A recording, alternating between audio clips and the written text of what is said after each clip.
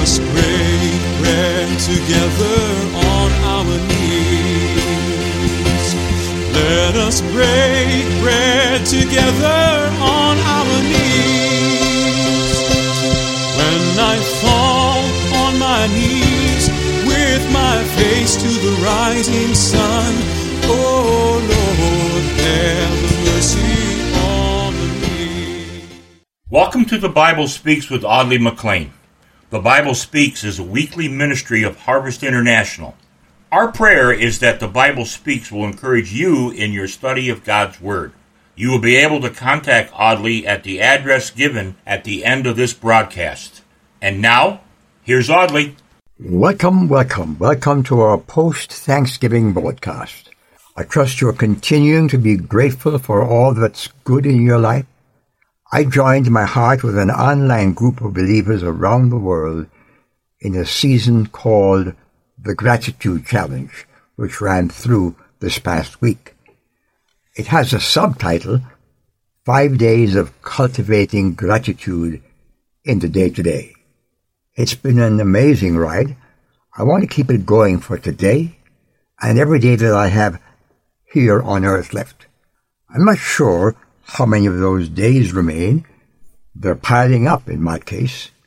If you're hearing this broadcast, this message of mine, on Sunday, November 27th, then you are in my celebration space. You're celebrating with me my 91st birthday. So you can understand what I mean when I say I anticipate not having that many years or days to praise God here on earth. In any case, I invite you to hop onto the praise train. Life is better with an attitude of gratitude. Let's just thank God right now. I know it's been a week of bloodbaths here and there, but let's thank Him for all the good we are the recipients of. Father in heaven, we lift our hearts in thankfulness to you today. We thank you for the things that worked well, and we know you are providing grace for the things that didn't work well. We pray for those families who are devastated by the reckless abandon that killers have taken this past week, here at home and all around the world.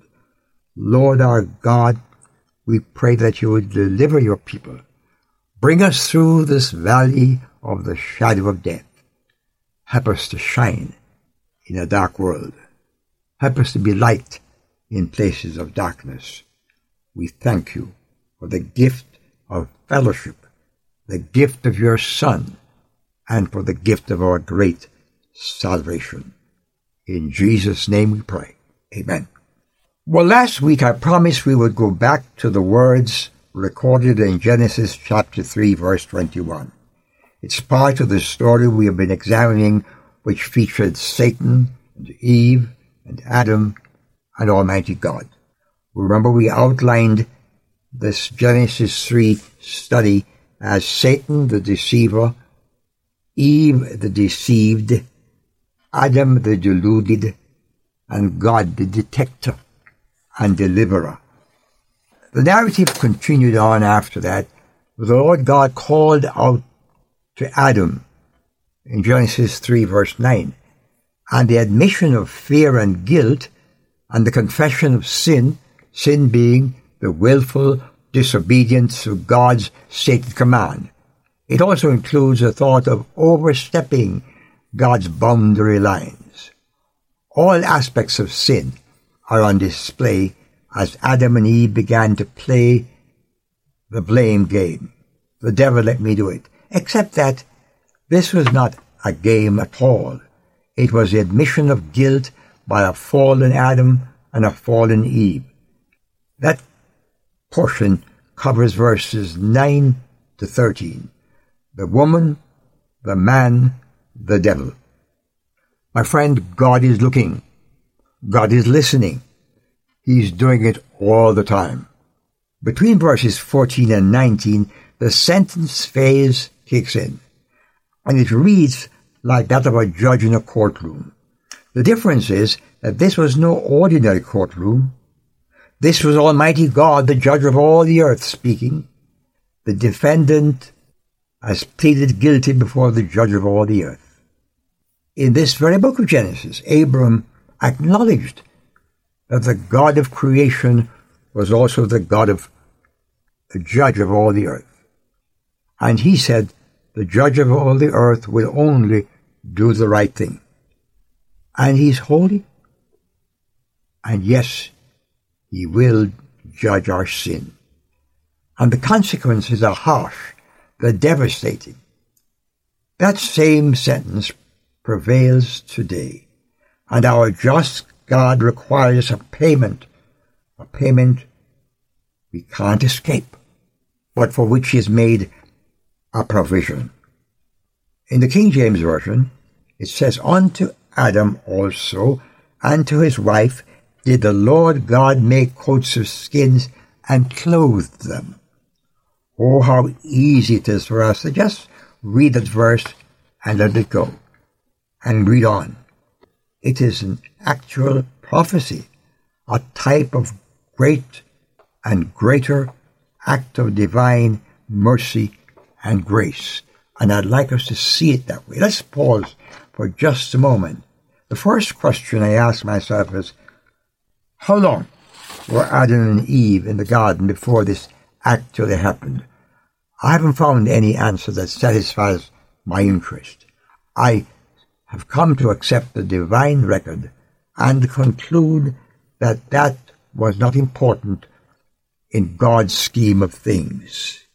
What I suggest for us to ask the far more important question, what is God? What is God? What is God saying to us in this passage? And in more particularly, what is God saying about these coats of skin? Coats of skin. Let me share with you one response to such a question, and I'm going to quote from the commentary of Matthew Henry. In his precise commentary, he has this to say, God named a man and called him Adam, which signifies red earth. Adam named the woman and called her Eve, that is life. Adam bears the name of the dying body, Eve the name of the living soul. Adam probably had regard to the blessing of the Redeemer, the promised seed, in calling his wife Eve, or life, for he should be life of all believers, and in him all the families of the earth should be blessed. See also God's care for our first parents, notwithstanding their sin. He clothes them with their sin. Little reason have we to be proud of our clothes, which are but the badges of our shame. When God made clothes for our first parents, he made them warm and strong, but coarse and very plain. Not robes of scarlet, but coats of skin. Let those that are meanly clad learn from the henceforth not to complain. Having food and covering, let them be content. They are as well off as Adam and Eve were. And let those that are finely clad learn not to make the putting on of apparel their adorning. The beasts from whose skins they were clothed, it is supposed, were slain, not for man's food at the time, but for sacrifice, to typify Christ, the great sacrifice for man's sin. Adam and Eve made for themselves aprons of fig leaves, a covering far too narrow for them to wrap themselves in. Isaiah 28, verse 20. End of quote. Such are the rags of our own righteousness, but God made them coats of skin, large, strong, durable, and fit for them. Such is the righteousness of Christ. Therefore, put ye on Jesus Christ. The passage noted by Matthew Henry in Isaiah 28:20 speaks of humanity's insufficiency before God. The fig leaves of human effort will not do and cannot please God. This truth is echoed throughout the Bible. Passages such as Isaiah 53, Romans 3, 11 to 23. They repeat the sad refrain, we are sinful, God is holy, and the expression of his strange justice is wonderfully highlighted in the book of Romans. In chapter 3, the apostle lays out the painful picture of humanity's sin and the Lord's great, great salvation. Here is an excerpt from Romans chapter 3. There is no one who understands. There is no one who seeks God. All have turned away. They have together become worthless. There is no one who does good, not even one. Their throats are open, graves their tongues practice deceit. The poison of vipers is on their lips. Their mouths are full of cursing and bitterness. Their feet are swift to shed blood. Ruin and misery mark their ways.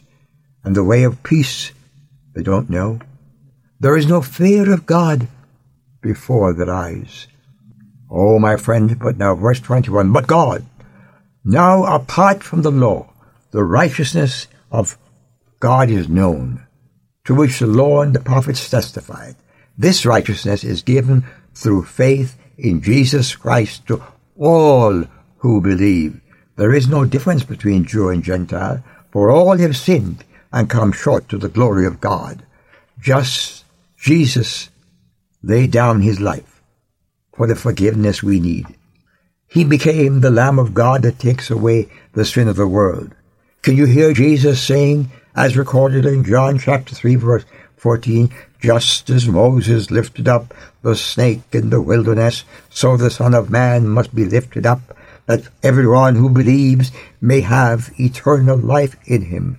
The coats of skin of Genesis 3 is a picture of the Son of God upon the cross. But oh, we'll not leave him on the cross. The animal slain in the Garden of Eden was only a type, a shadow. All of the Old Testament worship sacrifices repeated that death. But this man Jesus, when he had offered one sacrifice for sins forever, sat down at the right hand of God. It is that same Jesus who on the cross had said, it is finished. He became the Lamb of God who's able to set you free from the bondage of sin today. He saves from time, for time, and for eternity. Will you trust him? Will you make him your Savior today? Or would I like to close our contemplation with the observation that just as God identified Adam's and Eve's sin in the garden and clothed them, so God today, identifying our sinful nature, our helplessness, has made a way. We read in Romans 3 that God, the just judge, provided a righteousness for our lost humanity through the sacrifice of his Son. That is strange justice indeed, and you can be a recipient by crying out to God right now in confession. God is calling out for you. Amen.